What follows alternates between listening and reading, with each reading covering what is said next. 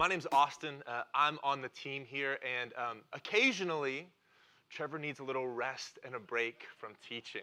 And I have to say this, for my, 4 years here at the church, it has been such an honor for me to sit underneath the teaching of Trevor. And the growth that I've experienced because of just his faithfulness to the Word and to the gospel has been immense. And so if he's made even a fraction of that kind of impact on you, you know that it's significant. And so can we just honor Trevor and his family just for their faithfulness with this church? Well, for the rest of the 30 minutes, you're stuck with me instead. But Jim did such a good job a minute ago talking about the three things that we're passionate about. Knowing Jesus, growing in faith, and going and serving the world. We do these three things, and we kind of focus all of our energy around it because we think the gospel is not just a story, but the gospel actually changes our lives. It brings us into new life and into new relationship with God. The reason why we exist is that every single person in Los Angeles would experience not just a story, but the life-changing power of the gospel. And so this morning we're going to talk a bit about that. But this morning we're beginning about a 5-week series on the Holy Spirit. And specifically over the next 5 weeks, we'll talk about the experience of the Holy Spirit, the filling of the Holy Spirit, the baptism of the Holy Spirit, the sealing of the Holy Spirit, and the empowerment of the Holy Spirit. Now, if you've been journeying with us for a couple of weeks now, last week we had the unique Sunday of remembering Ascension Sunday. That Sunday in which Jesus rises, ascends to the Father, and once again promises his disciples that the Holy Spirit will come and fill them. And so here we are 7 days later celebrating Pentecost Sunday, that moment in which the disciples have waited, and now they're being filled with the Holy Spirit that's been promised all throughout Scripture.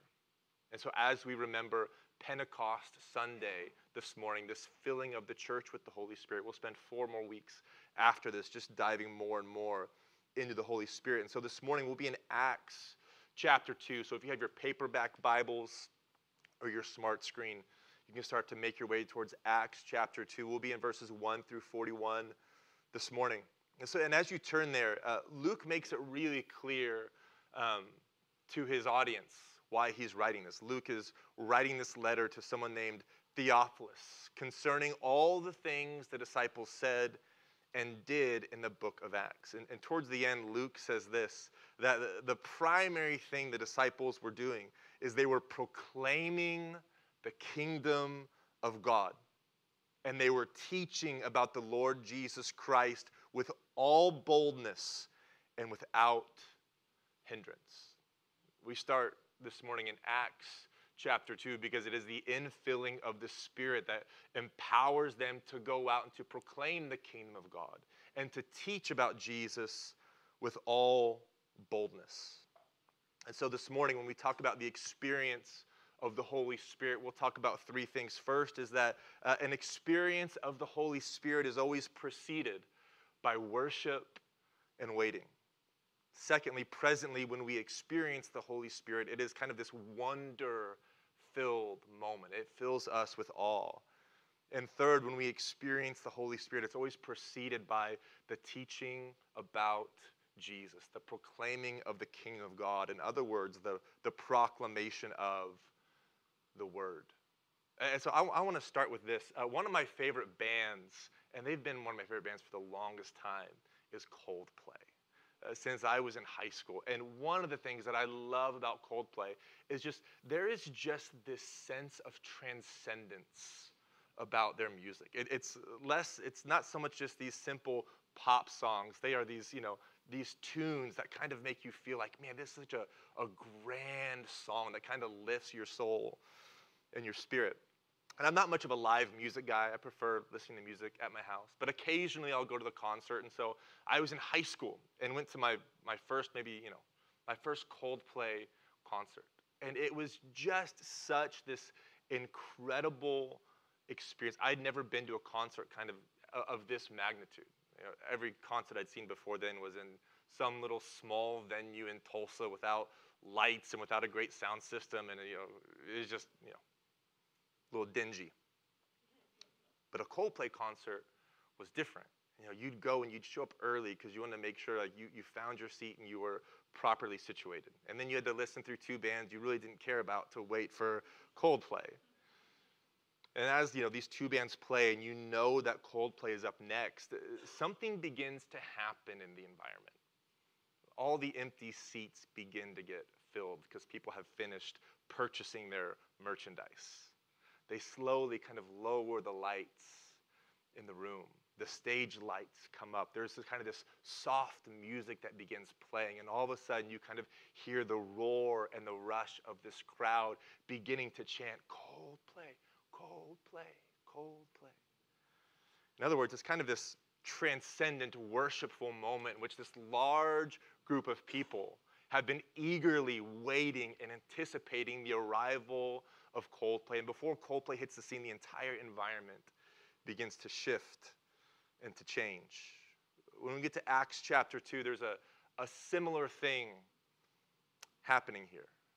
The disciples are all gathered in this upper room, and what we learn in the text beginning in Acts chapter 1 is this room is full of more than just the 11 apostles, disciples at this point. The text would say there's probably upwards of 120 people in this room. And it's men, it's women, and because the men and the women are there, their children are most likely there as well. And the text says that they begin meeting, and they begin waiting, and they begin praying for the arrival of the Holy Spirit that they heard John the Baptist talk about. And that Jesus has just most recently, a few days ago, re-promised to the disciples. And it's interesting. They begin waiting, they begin worshiping, they begin praying, and they have no idea how long they are going to have to do this for until the Holy Spirit arrives. But they want to follow the words of their master, their Lord, their Messiah, Jesus. They're going to wait for the Holy Spirit. And so you have this kind of intergenerational, multi-generational group of 120 people all gathered in this room worshiping and waiting together on the Holy Spirit. So Acts chapter 2, verse 1 begins with this. When the day of Pentecost came, Pentecost was this big celebration in Israel. It was, the second of three kind of festivals and feasts that folks would participate in. You could kind of imagine a July 4th kind of event. It's this moment in which tons of people gather together in a really small space to celebrate. And Pentecost is this moment in which folks come to celebrate their first fruits. They come bringing the first of their wheat and their barley to the temple, celebrating that God had provided again. This moment was typically about 50 days after the Passover event. And so it's this kind of special day in Israel's history that they celebrate every single year. And so when the day of Pentecost came, these 120 folks, they hadn't stopped waiting. They hadn't stopped worshiping. They hadn't stopped praying. They were all together in one place. And in verse 2, then there was a sound like the blowing of a violent wind. It wasn't a violent wind, but it was a sound like a violent wind that came from heaven and filled the whole house where they were sitting. There's this sound filling the room. Verse 3, they didn't just hear something, they saw something. And they saw what seemed to be. Now, it wasn't this, but it seemed like tongues of fire that separated and came to rest on each of them. In other words, they're hearing this sound and they're seeing this thing that's like wind, and it seems like tongues of fire, but it's not quite wind and it's not quite tongues of fire, but something really unique is happening in their midst. And these tongues of fire separated and came to rest on each of them. And then verse 4, all of them were filled with the Holy Spirit, and they began to speak in other tongues as the Spirit enabled them. You can imagine this scene. It isn't just kind of this intellectual moment the disciples are having. They're having a very sensory moment. They're hearing this sound that sounds like wind. They're seeing this thing that appears to be tongues of fire, but it's not quite tongues of fire. One of the early church fathers will extrapolate on this, and he'll say, and it smelled wonderful as well. That early church father is just kind of bringing attention to the idea that this moment in the book of Acts is a very sensory moment. The Bible calls these kinds of moments theophanies. These moments in which people encounter God in a very sensory kind of a way.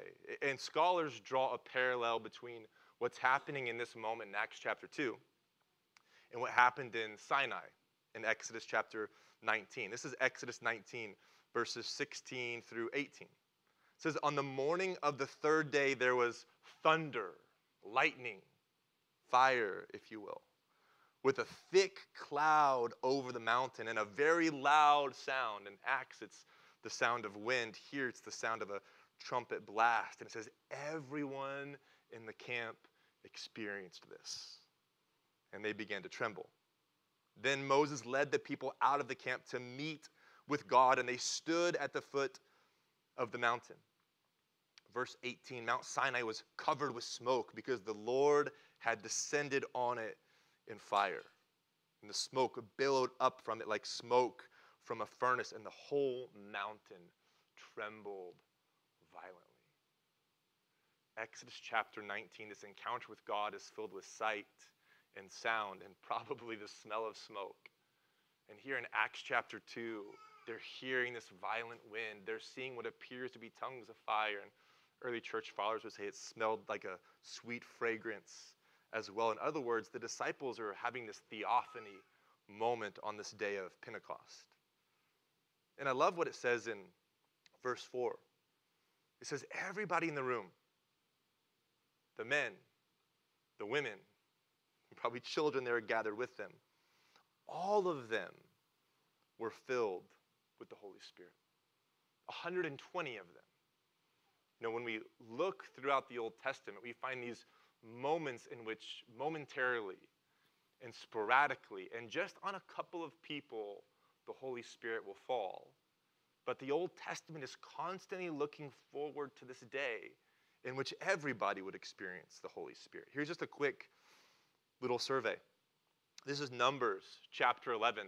This thing is happening in the camp of Israel. And there's about 11 folks, these elders of the camp begin to prophesy. And most of them are kind of prophesying near the center of gravity of the camp, and some are kind of on the outskirts of the camp. And one of Moses' right-hand folks comes by and says, dude, there's these people that are prophesying outside of probably where they should be. You should put an end to this. And Moses says in Numbers chapter 11, Moses replies to him, should it not be so? I wish that all the Lord's people were prophets, and that the Lord would pour out his Spirit on all my people. Later on, Joel, one of the prophets, will prophesy in Joel chapter 2, 28 to 29. He says, and afterward I will pour out my Spirit on everybody. Your sons and your daughters will prophesy. Your old men will dream dreams. Your young men will see visions. Verse 29, even on my servants, both men and women, I will pour out my Spirit in the days to come. So there's this Old Testament looking forward to this moment. Luke chapter 3, verses 16 to 17, John is speaking. And John speaks to this crowd.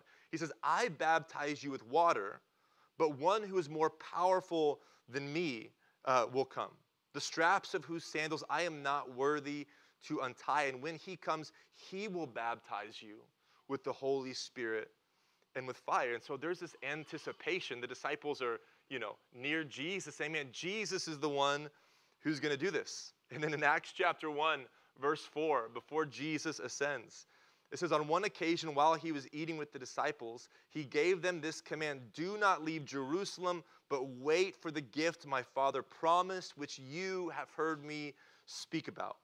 For John baptized with water, but in a few days you will be baptized with the Holy Spirit. And the disciples are thinking, dude, enough already, just do it. They've been reading the Old Testament pointing towards this day. They've heard John the Baptist talk about it. They've heard Jesus talk about it. And so here we are in Acts chapter 2, in which the men, the women, the children gathered together worshiping, waiting, and praying. They're all filled with the Holy Spirit. These kind of theophany moments remind me of my time experiencing tornadoes in Oklahoma. When you're in Oklahoma and you're experiencing a tornado watch, man, the environment begins to change pretty quickly. You'll hear this sound that sounds like a train, but it's really just the sirens going off warning you a tornado's coming. You see this black wall that begins to fill the sky, but really it's just a really dark, long, thick wall cloud. You begin to smell kind of that sweet fragrance before it rains of flowers and spring rain. The entire atmosphere begins to change when a tornado begins to roll through. And here, the disciples are having this tornado-like moment. They're hearing this sound. They're seeing this thing. The environment and the atmosphere is changing. And it's not just for a couple of them. All of them are experiencing this. I love what one of the early church fathers says when he talks about the Holy Spirit filling everybody. He says, "For just as fire kindles not just a couple of lamps, but a fire will kindle as many lamps as it will, so here the abundance of the Spirit was shown. Each one of the 120 men, women, and children received a spring of the Spirit, just as he himself said they would, that those who believe in him shall have a spring of water, a spring of the Spirit gushing up to eternal life." You know, we should anticipate that when we worship and wait on the Holy Spirit, that we will have kind of unique environmental shifts in the atmosphere. Now, I'm not talking about wind that sounds like a train or the descending of fire, but sometimes when a group of people gathers together worshiping and waiting on the Holy Spirit, you can experience just kind of a quietness fall over the room of reverence and holiness before God. It's almost kind of this sensory thing you experience. Sometimes the opposite. Sometimes joy just begins to burst forward and praise begins to be sung at the top of your lungs. And you think, this is more than just an ordinary worship service. The Holy Spirit is among us.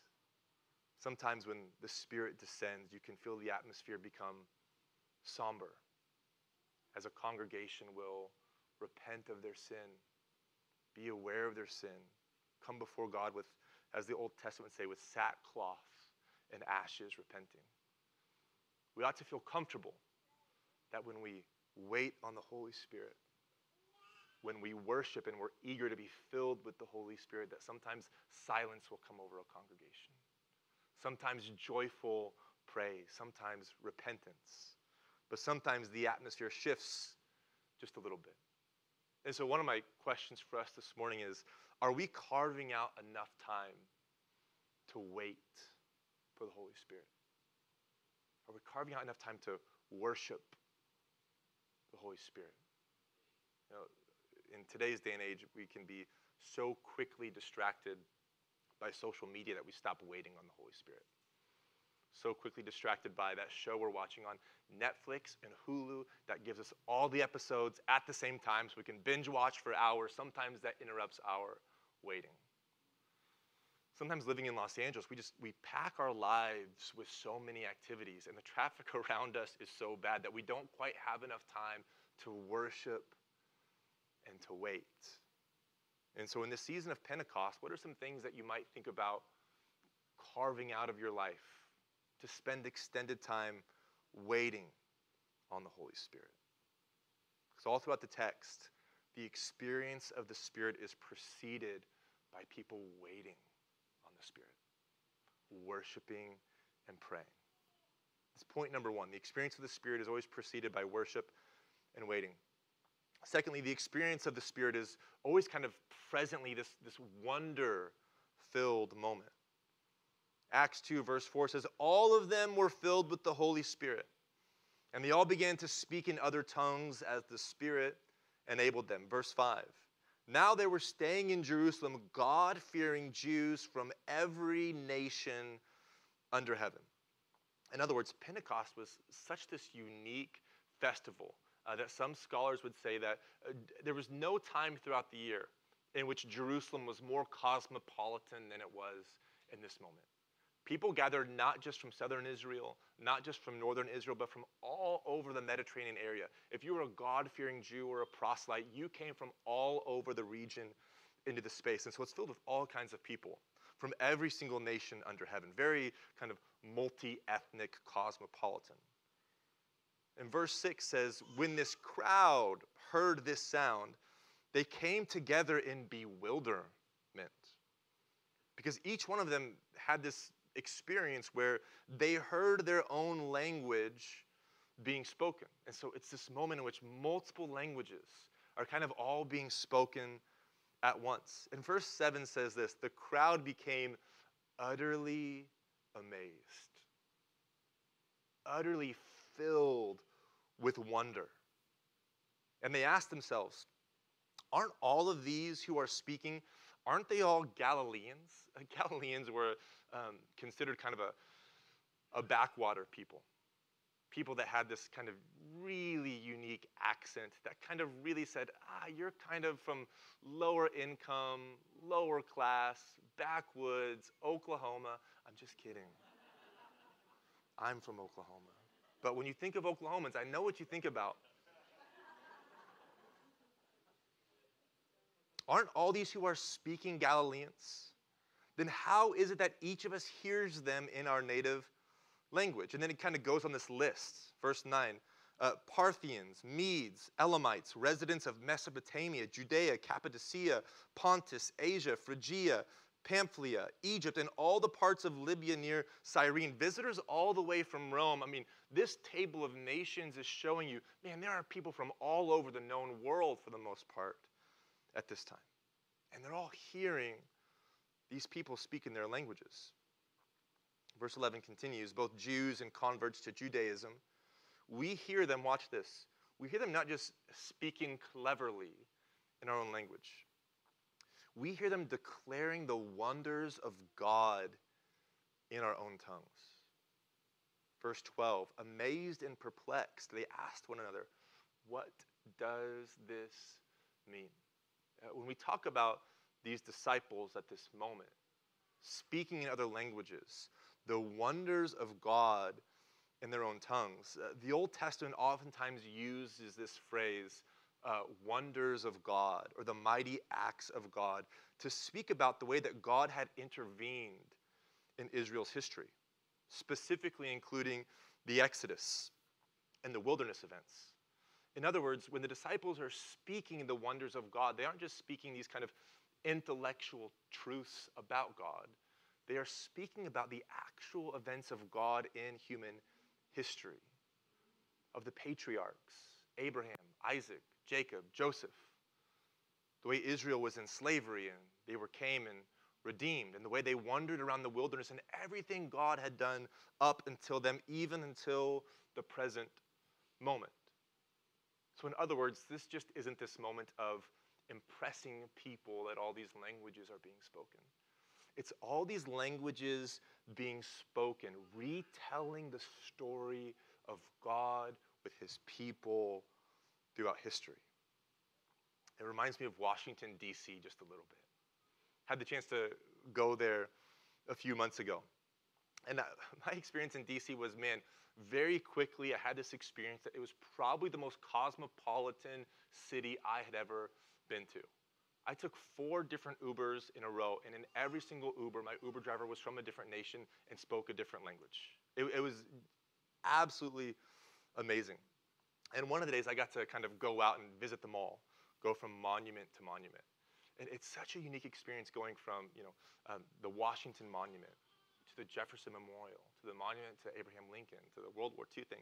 What's so interesting about it is everywhere you go, you see groups of people that are being guided by a tour guide.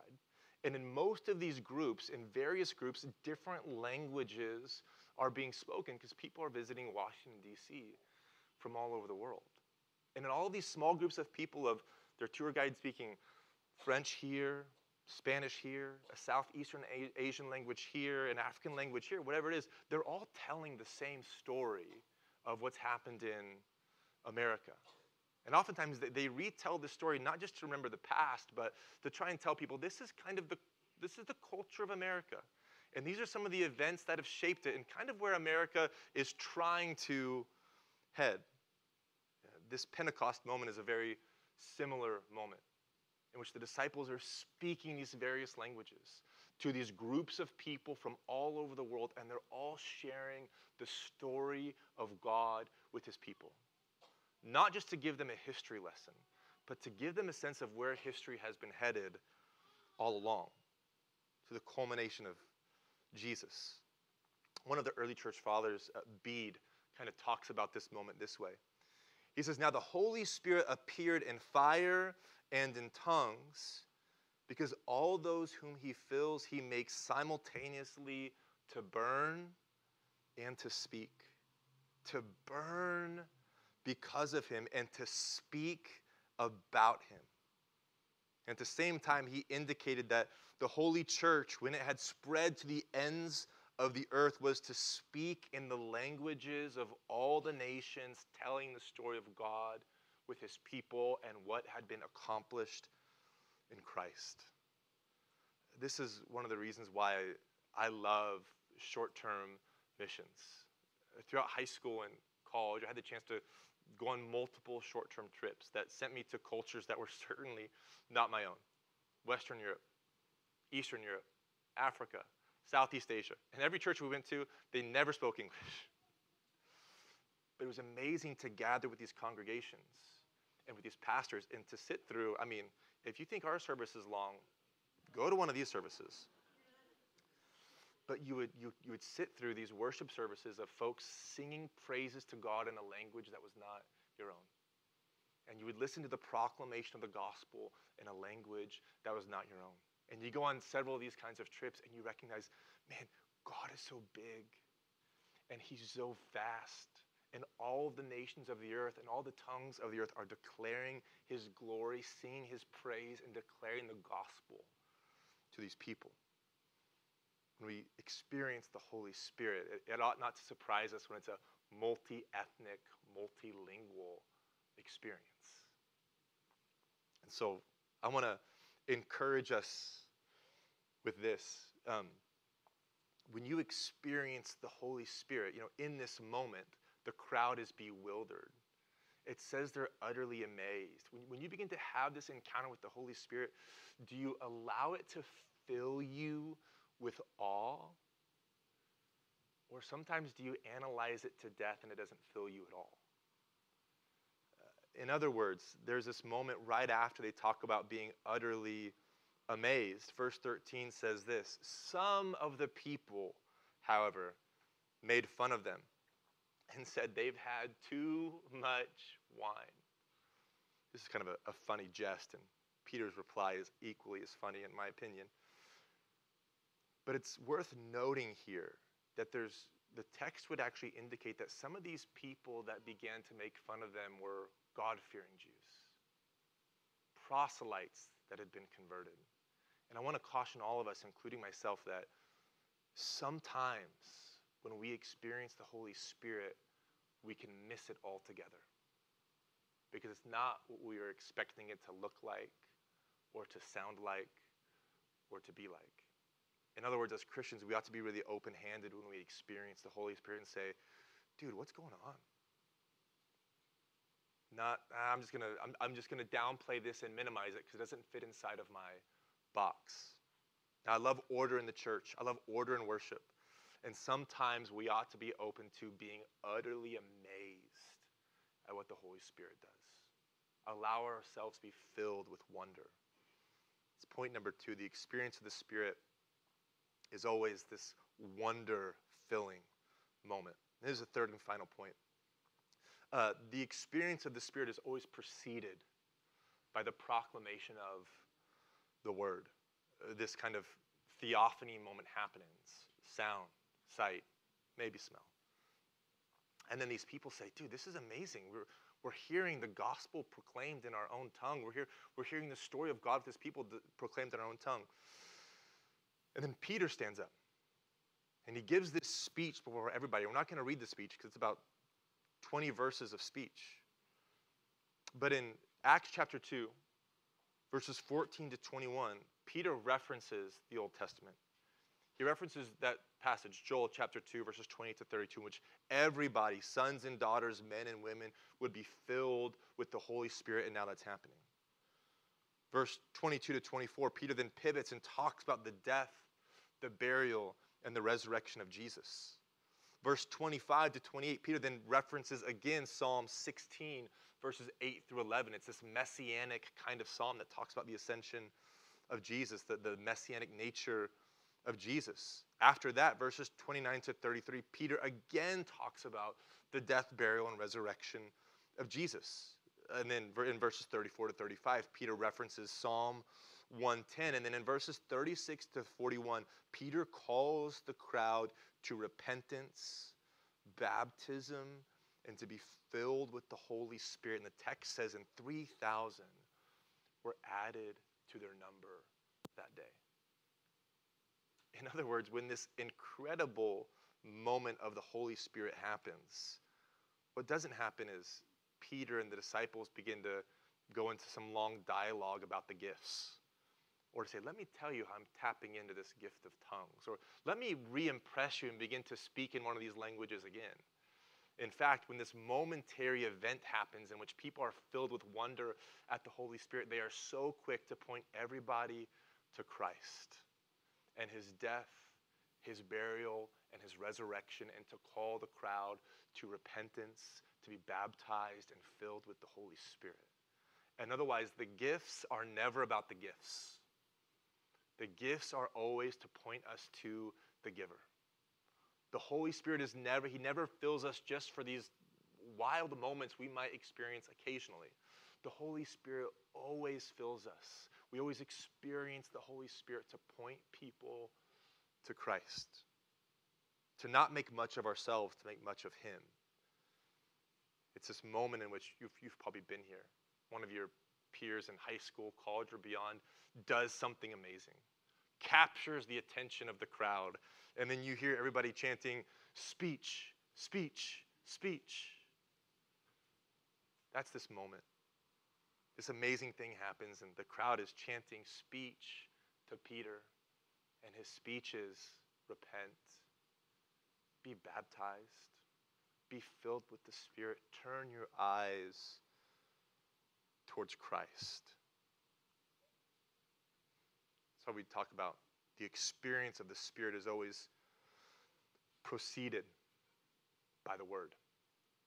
It's always preceded by the proclamation of the gospel, that people would not look at us and not look at a gift and not seek an experience, but simply look to Christ. And so now we want to kind of pivot towards communion. And this is a moment when we read a text like this, we kind of think, man, how does this kind of come full circle?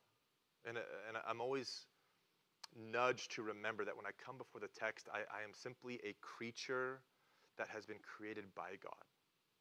And for me, that kind of begins to bring so much clarity to things.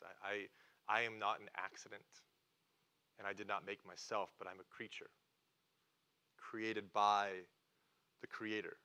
And when I read a passage like this may be true of you, it is certainly true of me, that I have not lived my life faithful to waiting and worshiping the Holy Spirit. I have lived a life of distraction, whether through sports, TV, movies, social media, entertainment. I have at times crowded out waiting and worshiping the Holy Spirit because of distraction. And so in this space, I've fallen short of waiting on my Creator. And at times, I've not allowed myself to be filled with wonder at the Holy Spirit. Much more find myself awestruck by the things people do as opposed to what the Spirit does. And so when I look at my life in this text, I think I'm very quick to say, oh, those folks they're kind of drunk on wine. They're kind of doing a unique kind of strange thing over here. Oh, but this TV show cinematography was great. I've not lived a life being filled with wonder. And in moments in which the spotlight has come on me for one reason or another, I'm guilty of not always pointing people towards Christ, but actually appreciating basking in the glow for just a minute, bringing more attention to myself instead of all the attention to Christ.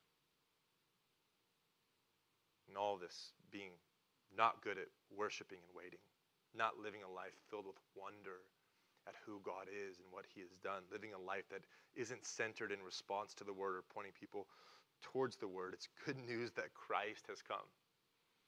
He's truly been the one that has waited and worshiped, that lived his life in wonder of the Holy Spirit, that is the incarnate word among us, that we would point people towards him. And through his death, burial, and resurrection, we can be forgiven. We can be forgiven of being a distracted people, a non-wonder-filled people, people that don't live according to the word. And by God's invitation this morning, we can be forgiven of distracted lives, non-word centered lives, and lives that are not filled with wonder.